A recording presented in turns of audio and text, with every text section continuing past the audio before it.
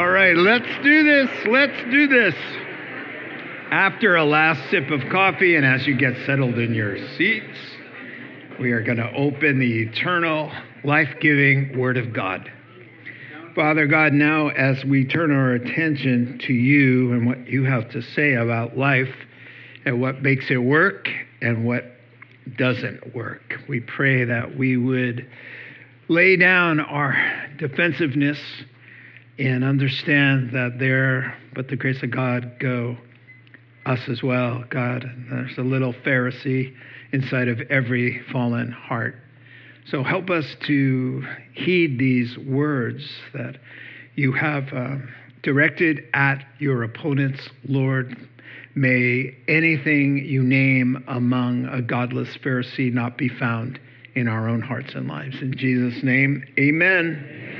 So yeah, lots of strong language here in the latter portions of the Gospel of Matthew as our Lord Jesus is confronting the religious corrupt leaders here, and it kind of reminds us of one of the more striking of all the Proverbs. I mean, it seems like a great paradox to us. It says, wounds from a friend can be trusted, but an enemy multiplies kisses. That's in chapter 27 of the Proverbs. And not normally how we see things. We tend to see just the opposite.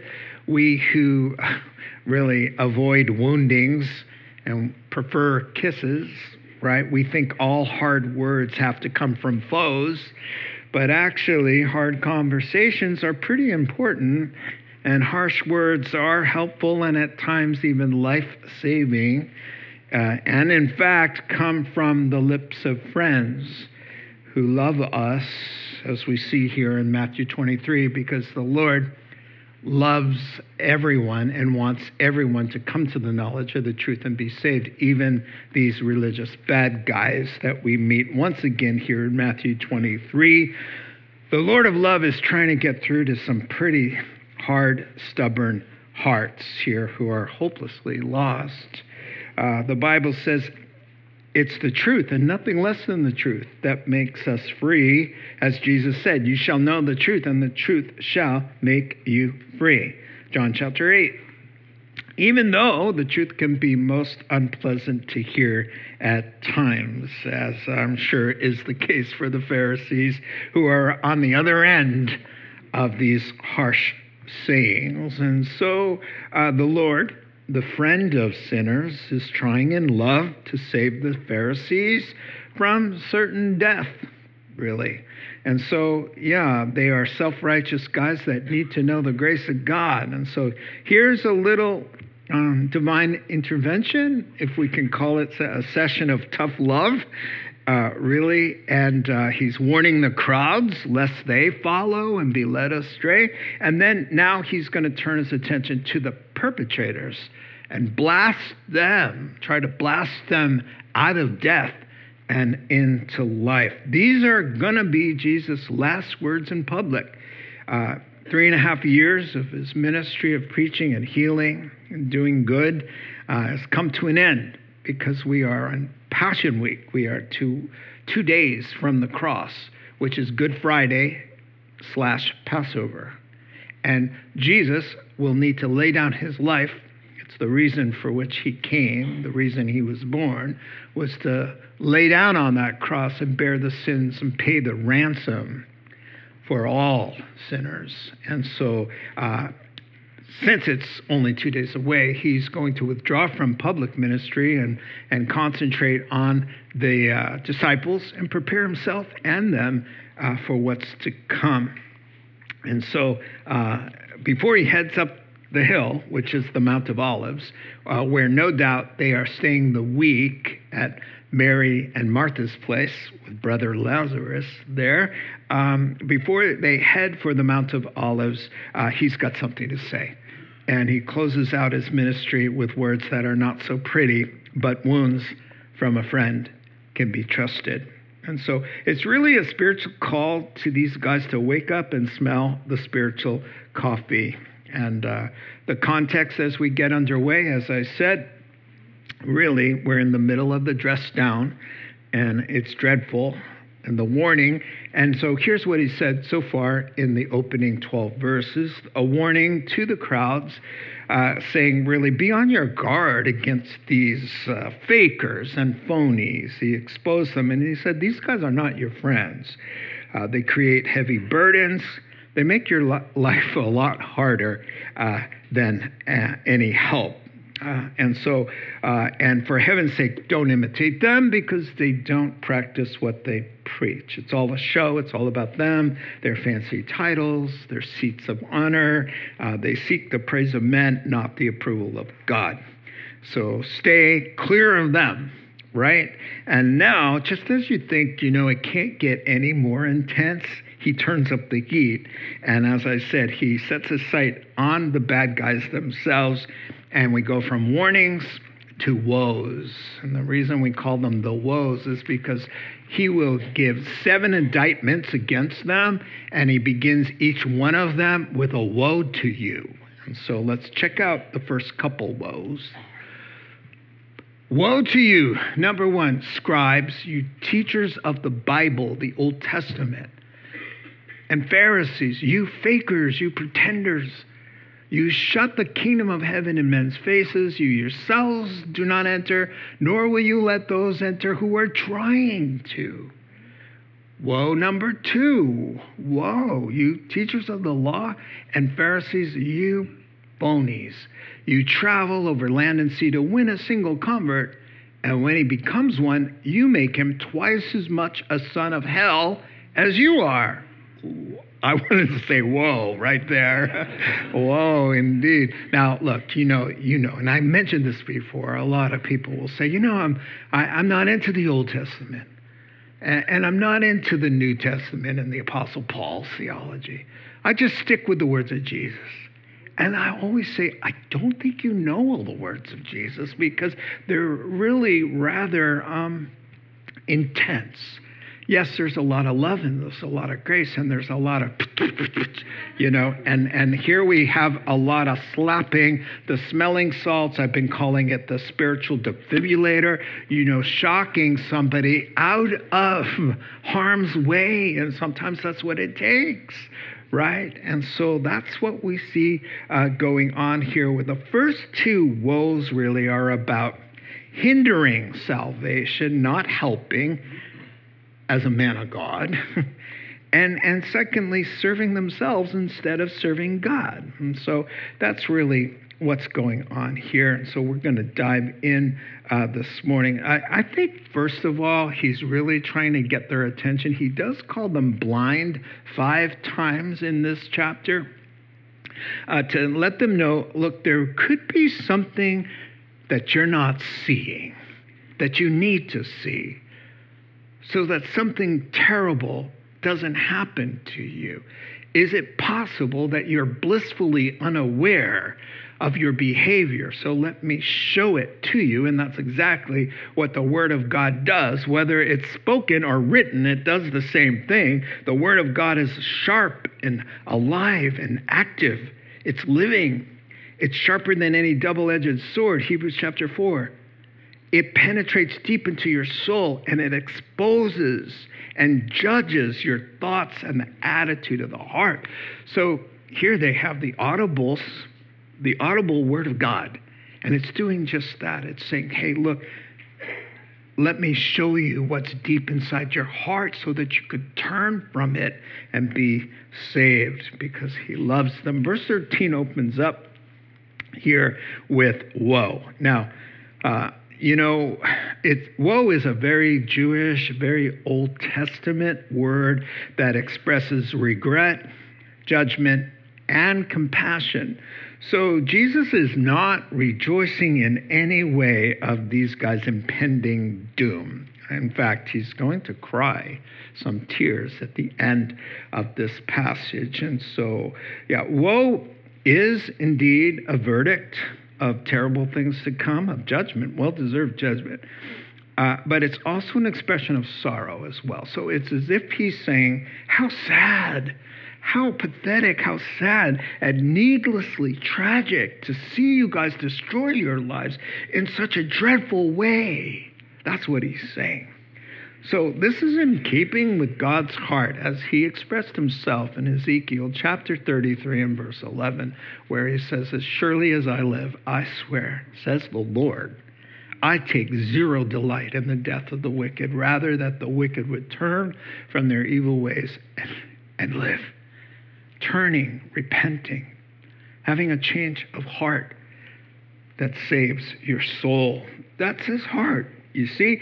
So Jesus would rather they turn to him and find mercy. He's not afraid to risk wounding their feelings if that means saving their souls. And so, here we go. He says, really, if you don't turn, you're going to perish. And that's really the culmination. It will come later in our passage, but that's exactly what he's trying to do. So first indictment, number one, you're blocking people from the gates of eternal life.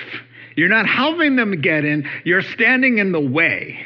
You're a detriment. Because of your own resistance to the truth, you're fostering that in others. And so, and here's the hypocrisy of that. Everything about you says otherwise. You're guilty of false advertising because your title, your clothing, your phylacteries, your tassels,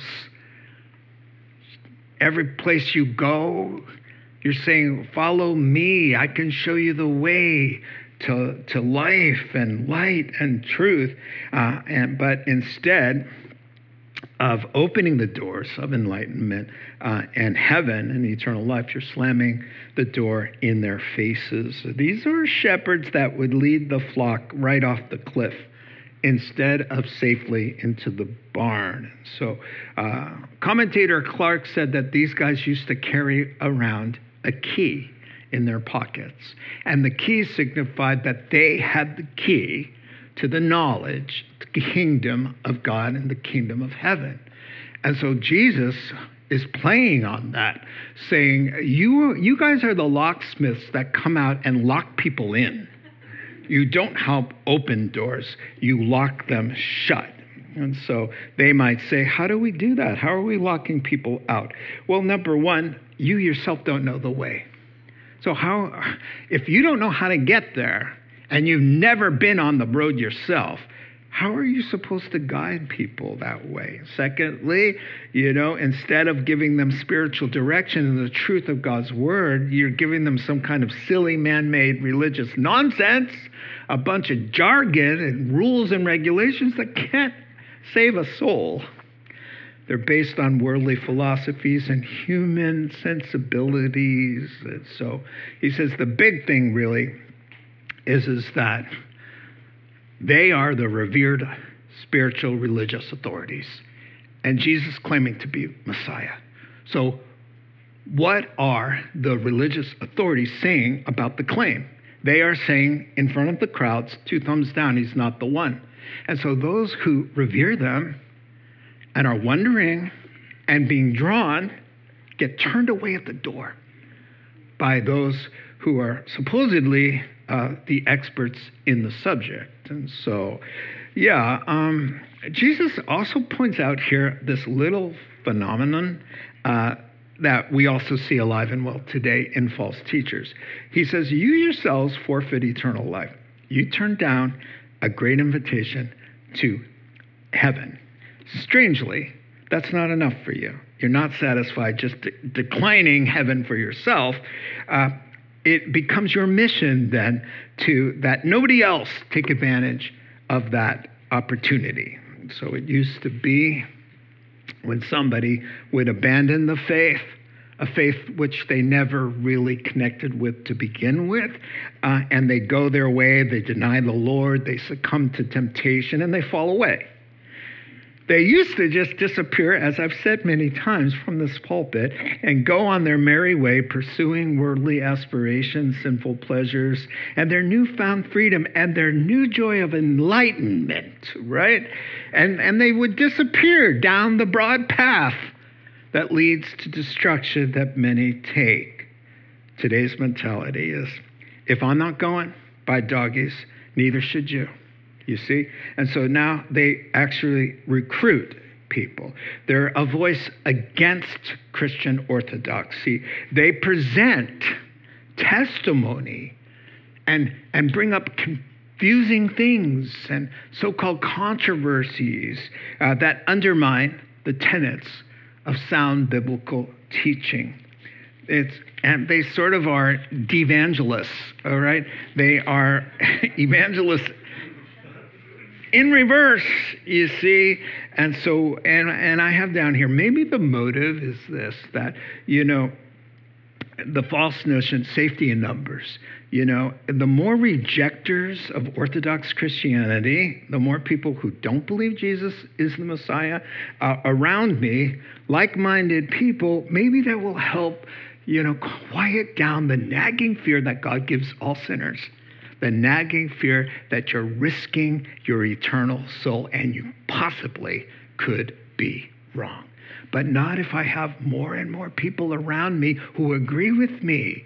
So that, the idea is safety in numbers, as I'm saying here. So, which sort of leads nicely into the next woe and explains a little bit of why they would go after over land and sea to make one convert, So he's really, the heart of this next woe is you're in this for yourself. You're not serving God, you're serving yourself. So verse 15, you fakers, you frauds, you phonies, you spare no expense, you travel far and wide to do whatever it takes to win one person to you, to your view, to Pharisaism, not to the Lord. And that's what makes it hypocritical, is that you're saying, I'm a missionary for God, but in fact, it's all about a notch in your belt. It's all about a trophy. It's all about, and it's so funny because you could be talking in today's terms about followers. You see, in fact, in Galatians chapter 6 and verse 3, Paul outs who he calls the Judaizers, who were supposedly Christians who are running around trying to make everybody Jewish. And he says, they're not interested in you. They're interested in the numbers. They want disciples to follow them. You see? Now, isn't that amazing? I mean, they want followers. They want numbers. So followers virtual, social media, thumbs up, subscribing, monetizing the site, and all of this. It happens. They're making followers after themselves for illicit gain, but not for the glory of God. And he adds this terrible footnote, doesn't he? Some of your converts wind up outperforming your own wickedness, treachery, and harmful influence. And they become twice the sons of hell as you are. Now, what does he mean by sons of hell? Well, he's nicknamed or coined a place of eternal torment that he calls the garbage dump. That's what the word means. And he says it exists. Jesus does. Jesus is under the impression that it's a literal place of torment. And to call somebody a son of that place, Hendrickson, the commentator I have here, he said, a son of hell is a person belonging to, worthy of, or headed for the place Jesus labeled hell. Now, 3 implications from the fact that there's a literal hell. Number 1, sin must be infinitely more serious than any of us realize. Number 2, God must be infinitely more holy than any of us can imagine. Number 3, life as a human being and the choices we make must be significantly greater than any of us could ever know. Those are my 3 takeaways, knowing that Jesus warns us there's a heaven to gain and a hell to avoid. Now, the principle of handing the baton to somebody and them running twice as far and twice as fast, having twice the influence than us, can go good or bad.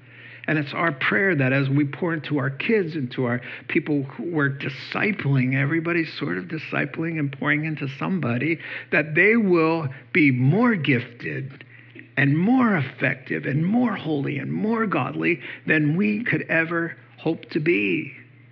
And if they go sideways, let them go sideways in spite of our good teaching and our sound lives. Amen. So woe number 3. Woe number 3 is a good one here. Woe to you, blind guides. What a funny picture.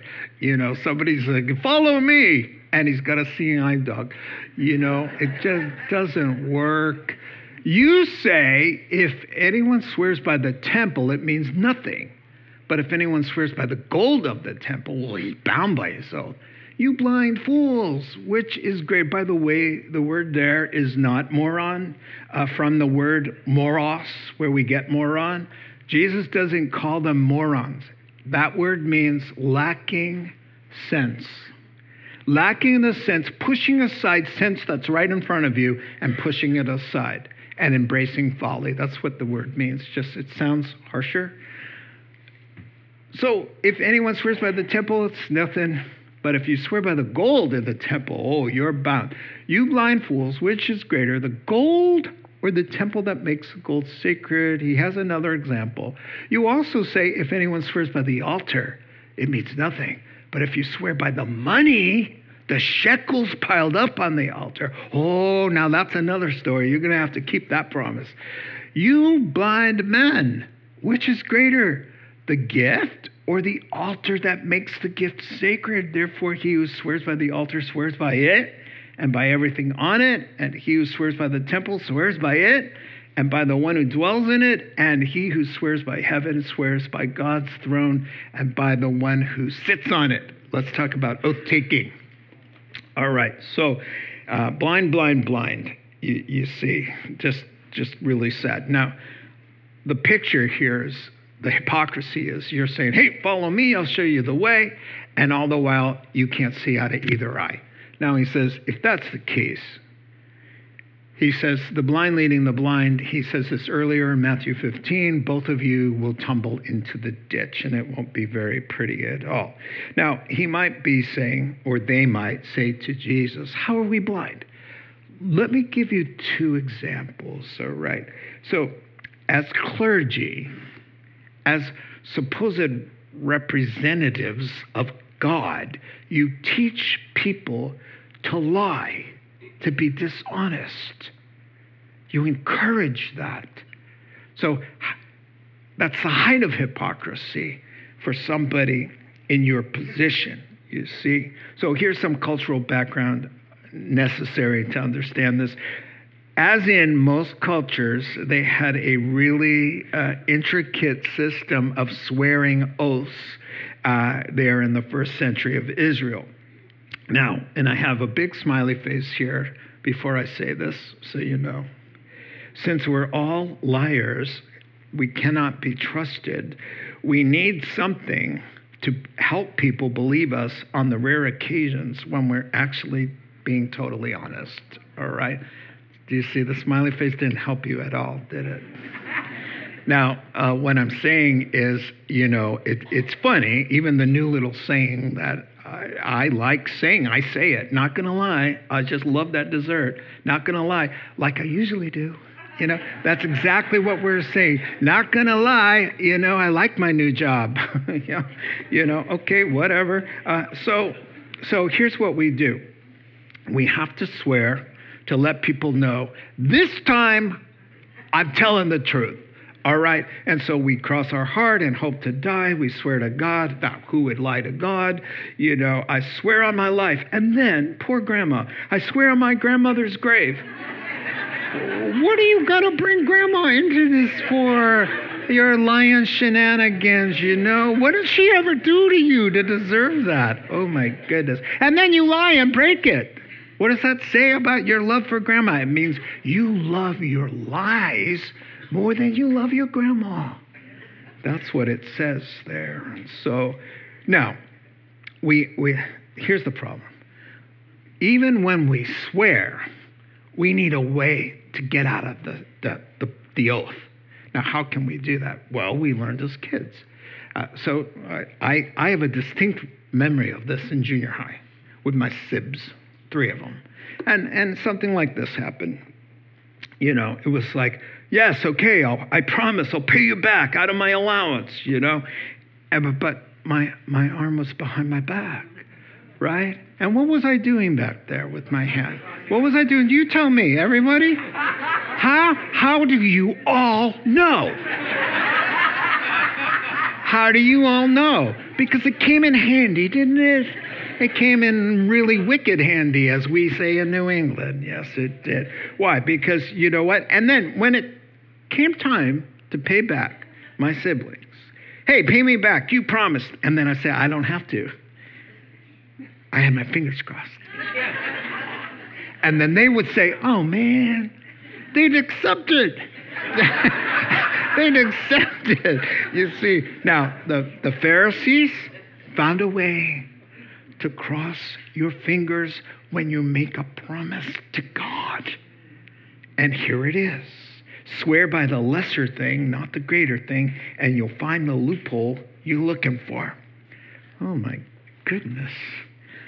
So here are 2 examples. If you merely swear on the lesser name of the temple, I swear on the temple, which we recommend, it allows you some wiggle room.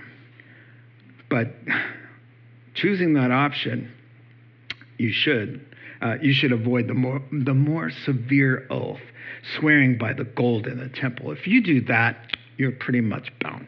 And in the same way, if you don't plan on keeping your word, we recommend invoking the altar of the temple.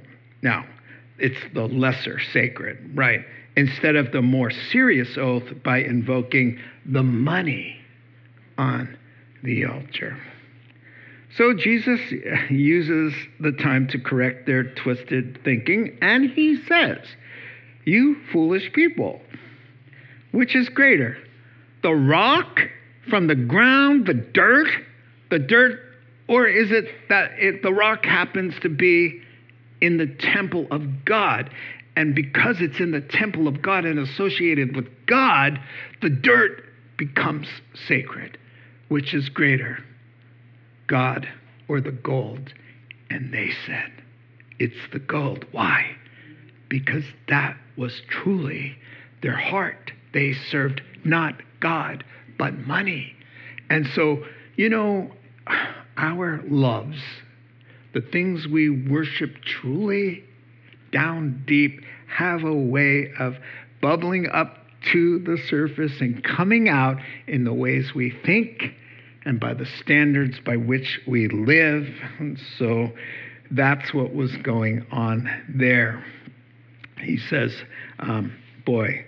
And then 21 and 22 is like, look, if you're going to swear and make an oath, just so you know, God's listening.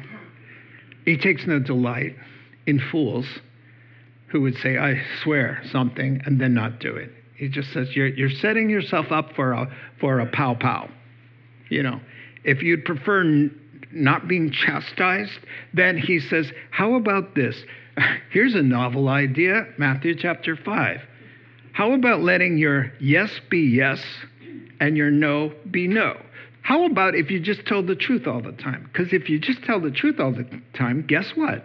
You don't need an elaborate system of swearing. You don't have to go, no, really, I swear. Nope, you won't need that, because guess what? Everything that comes out of your mouth is true. He says, I highly recommend that. So woes number 4 and 5 here. Let's just go with woe 4, because it's a fun one. Woe to you, Pharisees, you pretenders. You tithe. You give 1/10 of your spices, down to the mint, the dill, and the cumin seeds. But you've neglected the more important matters of the law, doing the right thing, loving people, being faithful to God. You should have practiced the latter. It's okay to tithe. You should tithe without neglecting what's more weightier. You blind guides. And here's a picture of what you're doing. You strain out a nut, but you swallow a camel. Though I got to explain a little bit of cultural things here, and most of you have heard this before. Here's what he's saying. You legalistic people, you like to major on the minors and minor on the majors. Your focus of life is skewed. You're out of whack. You live in a fun house with distorted mirrors. You can't understand what's important and what's not important. Because why? The most important part of the puzzle is God.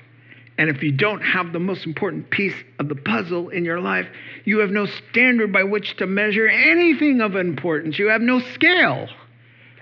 You see? And that's what's going on here. Tithing.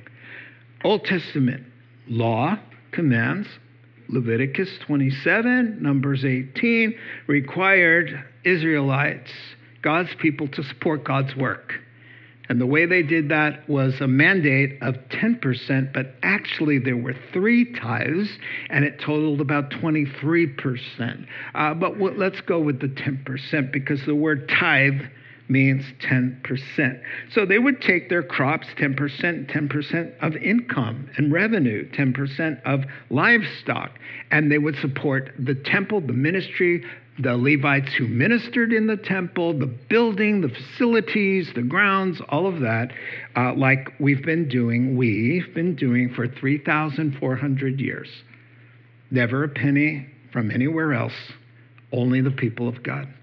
Every church and every synagogue for 3,400 years, all of them, without exception, exist by the giving of God's people. Now, in the New Testament, right here, Jesus checks and says, tithing's good.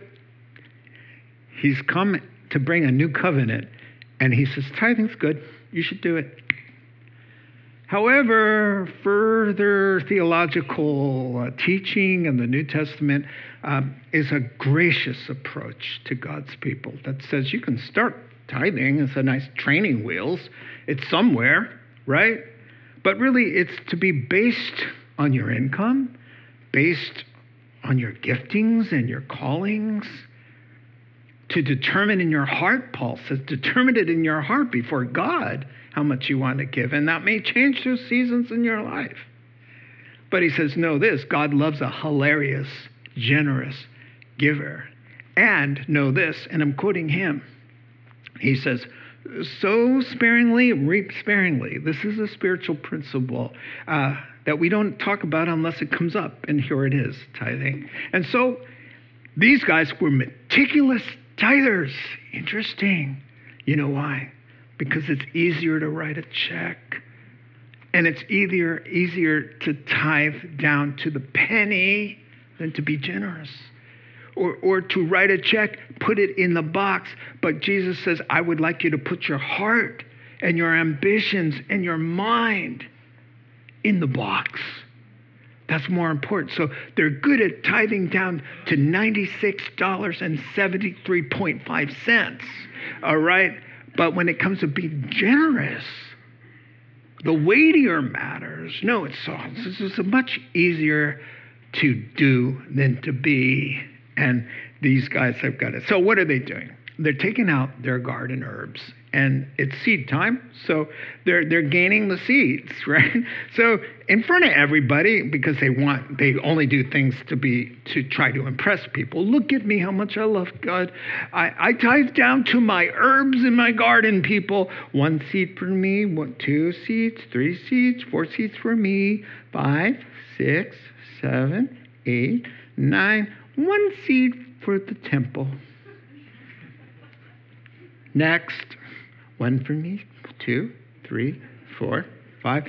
See, and here's the problem. He says, you're really meticulous with the small thing. And I'm not saying don't do the small thing, only do the big things, do the small things. But don't justify yourself by saying, look at me. I tithe right down to the last penny. If I find a dime, I'm going to make sure to tithe a penny on it because I love to tithe. Praise me. I mean God.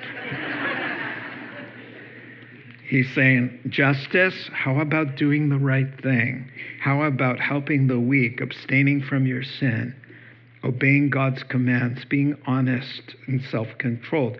Mercy, showing people kindness that don't deserve it, letting people off the hook, not holding grudges, but cutting slack, being gracious with difficult people, overlooking offenses. How about that?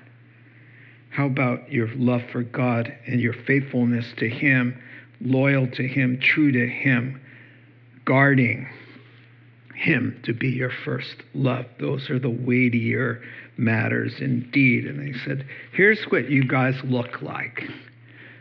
So he said, you guys are kind of like the guy who strains out a gnat but swallows a camel.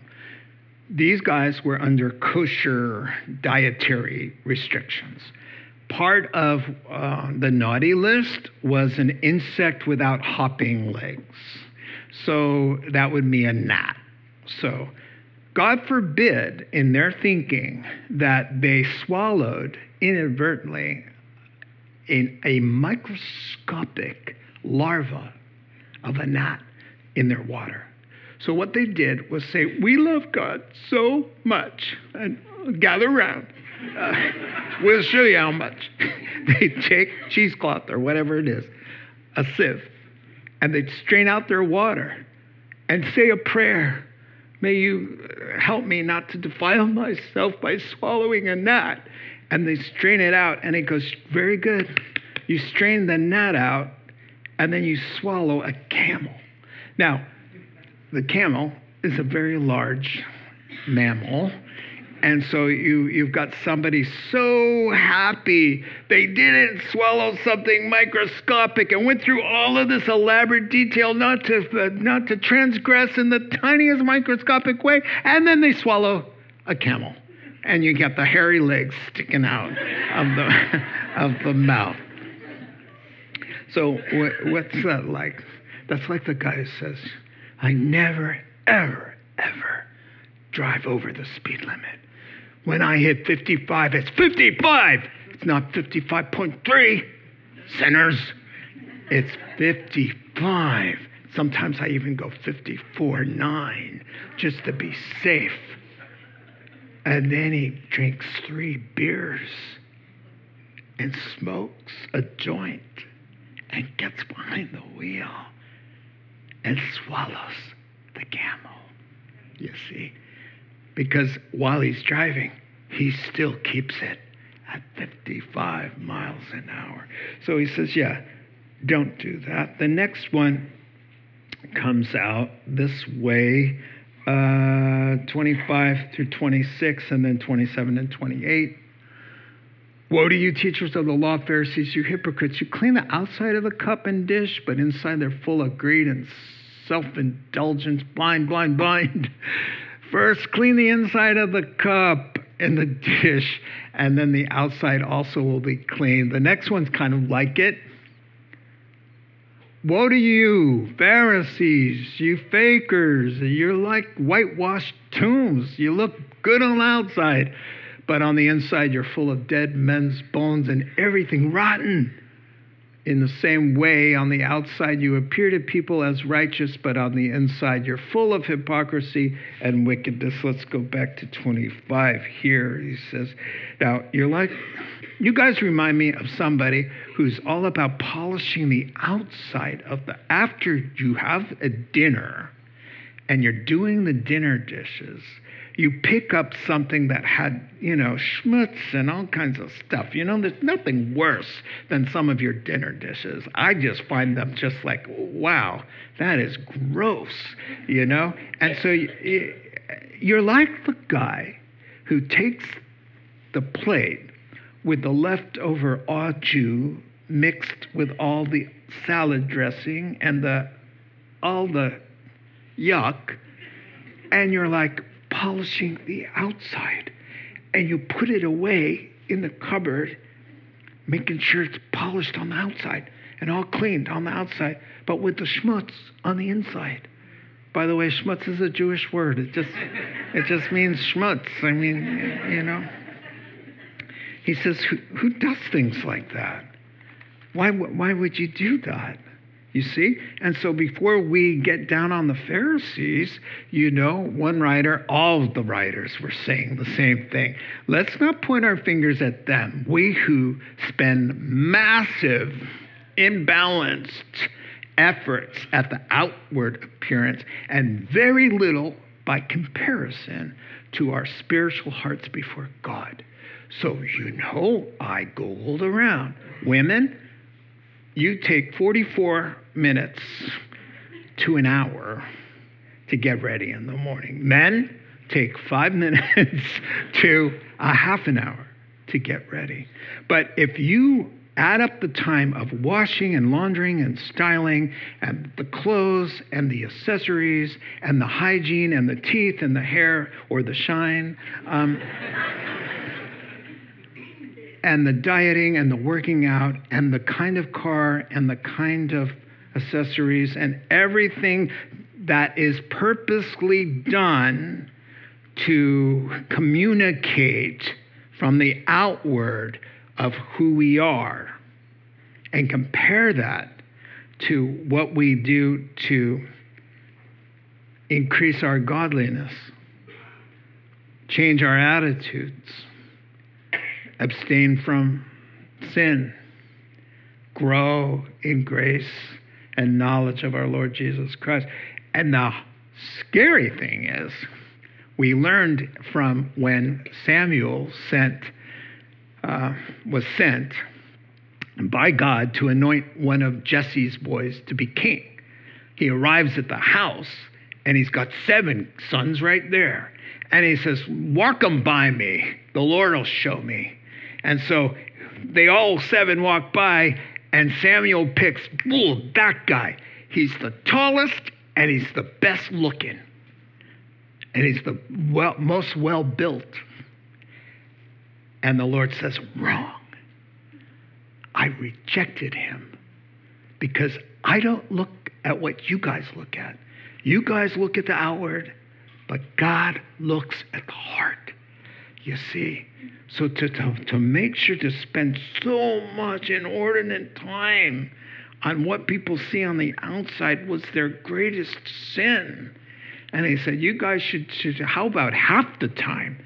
How about 0.25% of what you do on the outside, and all the work at the gym and all of that? Just take a little smidgen of it. What if we all worked as hard as we do and as long as we do on the outside, on the inside? We would be very different people. And so, he says, when I look inside you guys, I just see rottenness. I've got a verse to change all that. Isaiah chapter 1. Come now, let us settle the matter, says the Lord, by the prophet you guys love, or say you love, you Pharisees. Though your sins be stained like scarlet, though you have schmutz upon schmutz inside that heart of yours, it'll be all wiped away, white as snow, clean. Though they are red and stained like crimson, white as wool. He said, just reason with me. Come on. Let's get the inside done. We get the inside, and the outside will take care of itself. So, very good. And I think that we have I'm going to sum up the last part here. The last part, go back, So, O Jerusalem, Jerusalem, you who kill the prophets and stone those sent to you, how I often would long to gather you and your children together, as a hen gathers her chicks under her wings, but you're not willing. Look, your house is left to you desolate. For I tell you, you will not see me again until you say, from Psalm 118, blessed is he who comes in the name of the Lord. They said it the first time on Palm Sunday, which is 3 days earlier. And he says, heads up, y'all going to be saying that again, but at my second coming. So that's beautiful. So I'm going to go ahead, and we can keep these verses here, but let me sum up the last woe and some of his harshest words. Just for the sake of time, I'll sum them up for you. Okay, here's what he says. in verses 29 through 36, if you're taking notes. He says, you guys are just like your fathers. And he says, you guys are blood related to the men. You're their grandchildren who killed the Bible heroes. And you like to pretend that if you lived back in the day, you wouldn't have done that. So he says, you guys decorate their tombs and you build monuments saying, if we were there, we would have never done that. Just kind of like we do. Like, if I was at the Last Supper, I wouldn't be fighting about how great I want to be and who's the greatest. Or if I was warming my hands by the fire like Peter was and a girl asked me, hey, are you one of his disciples? I would have said, yeah. You got a problem with that? No, I don't think so. Especially if you really think you would have. You're probably worse off than Peter in his denying. And so he says, no, you're biologically related. And the reason we know you would have killed them is because they spoke of me in the way you want to kill me. And they spoke of me. Then we know the way you're treating the living prophets, how you would have treated those in the past. You would have killed them too. And so here's where he says, come on, do it. And he says, bring it. He says, know this.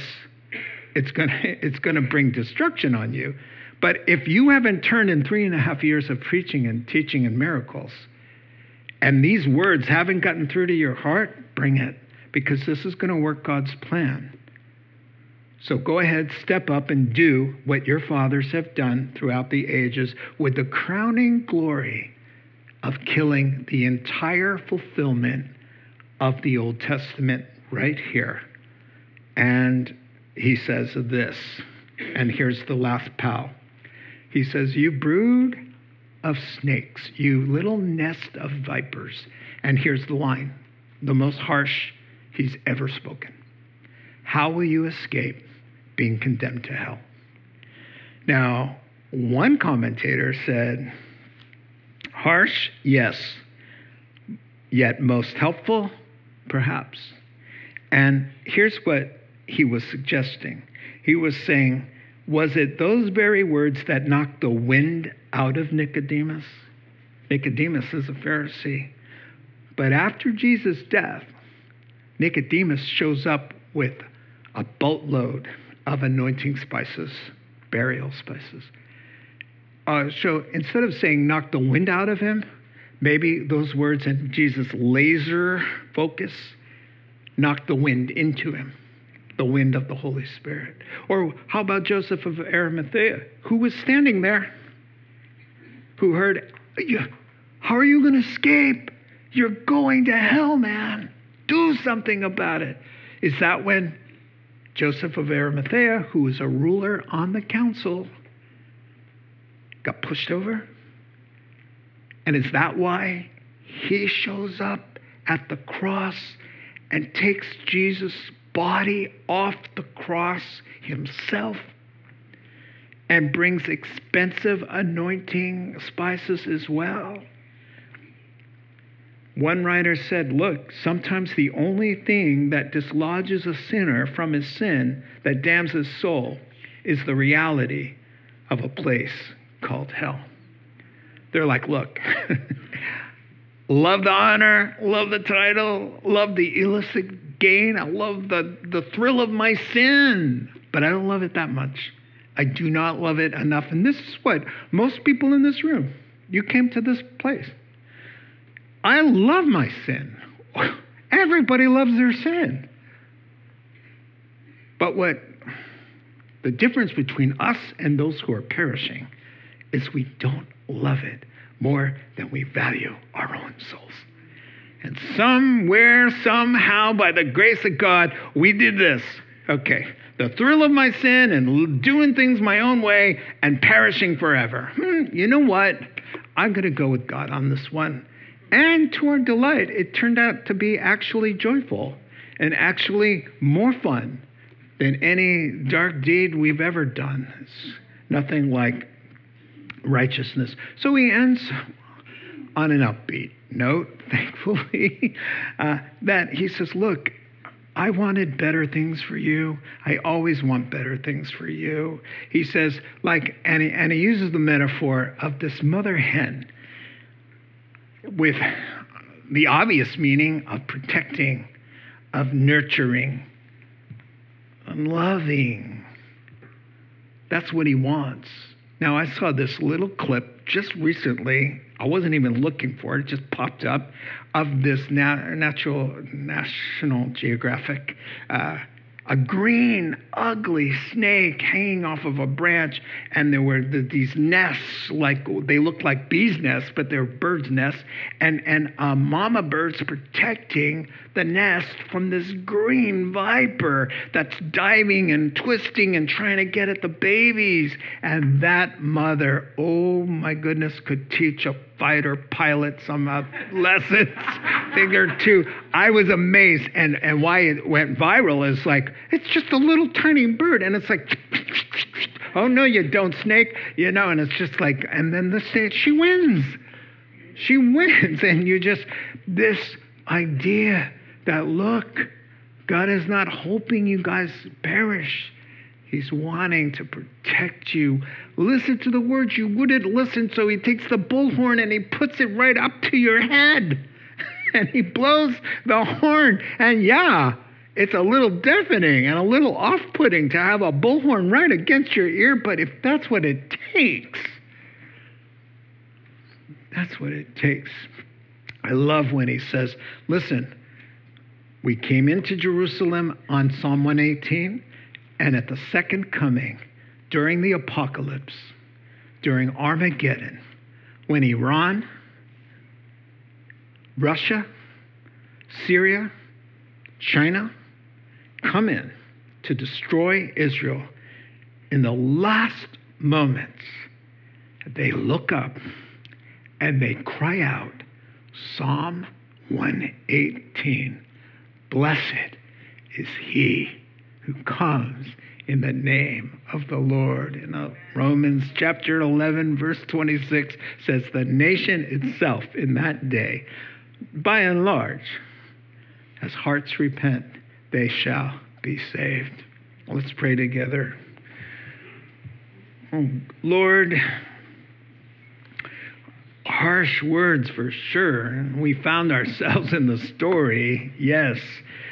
We pray for the grace to be able to let you do your work in our hearts and lives. God, that we are just less like Pharisees and more like Christ. In Jesus' name we pray. Amen. You've been listening to the Rocks Podcast. Our regular services are held on Sunday mornings at 8, 9:30, and 11:30 a.m. in Santa Rosa, California. If you'd like to learn more, please visit our website at cctherock.org.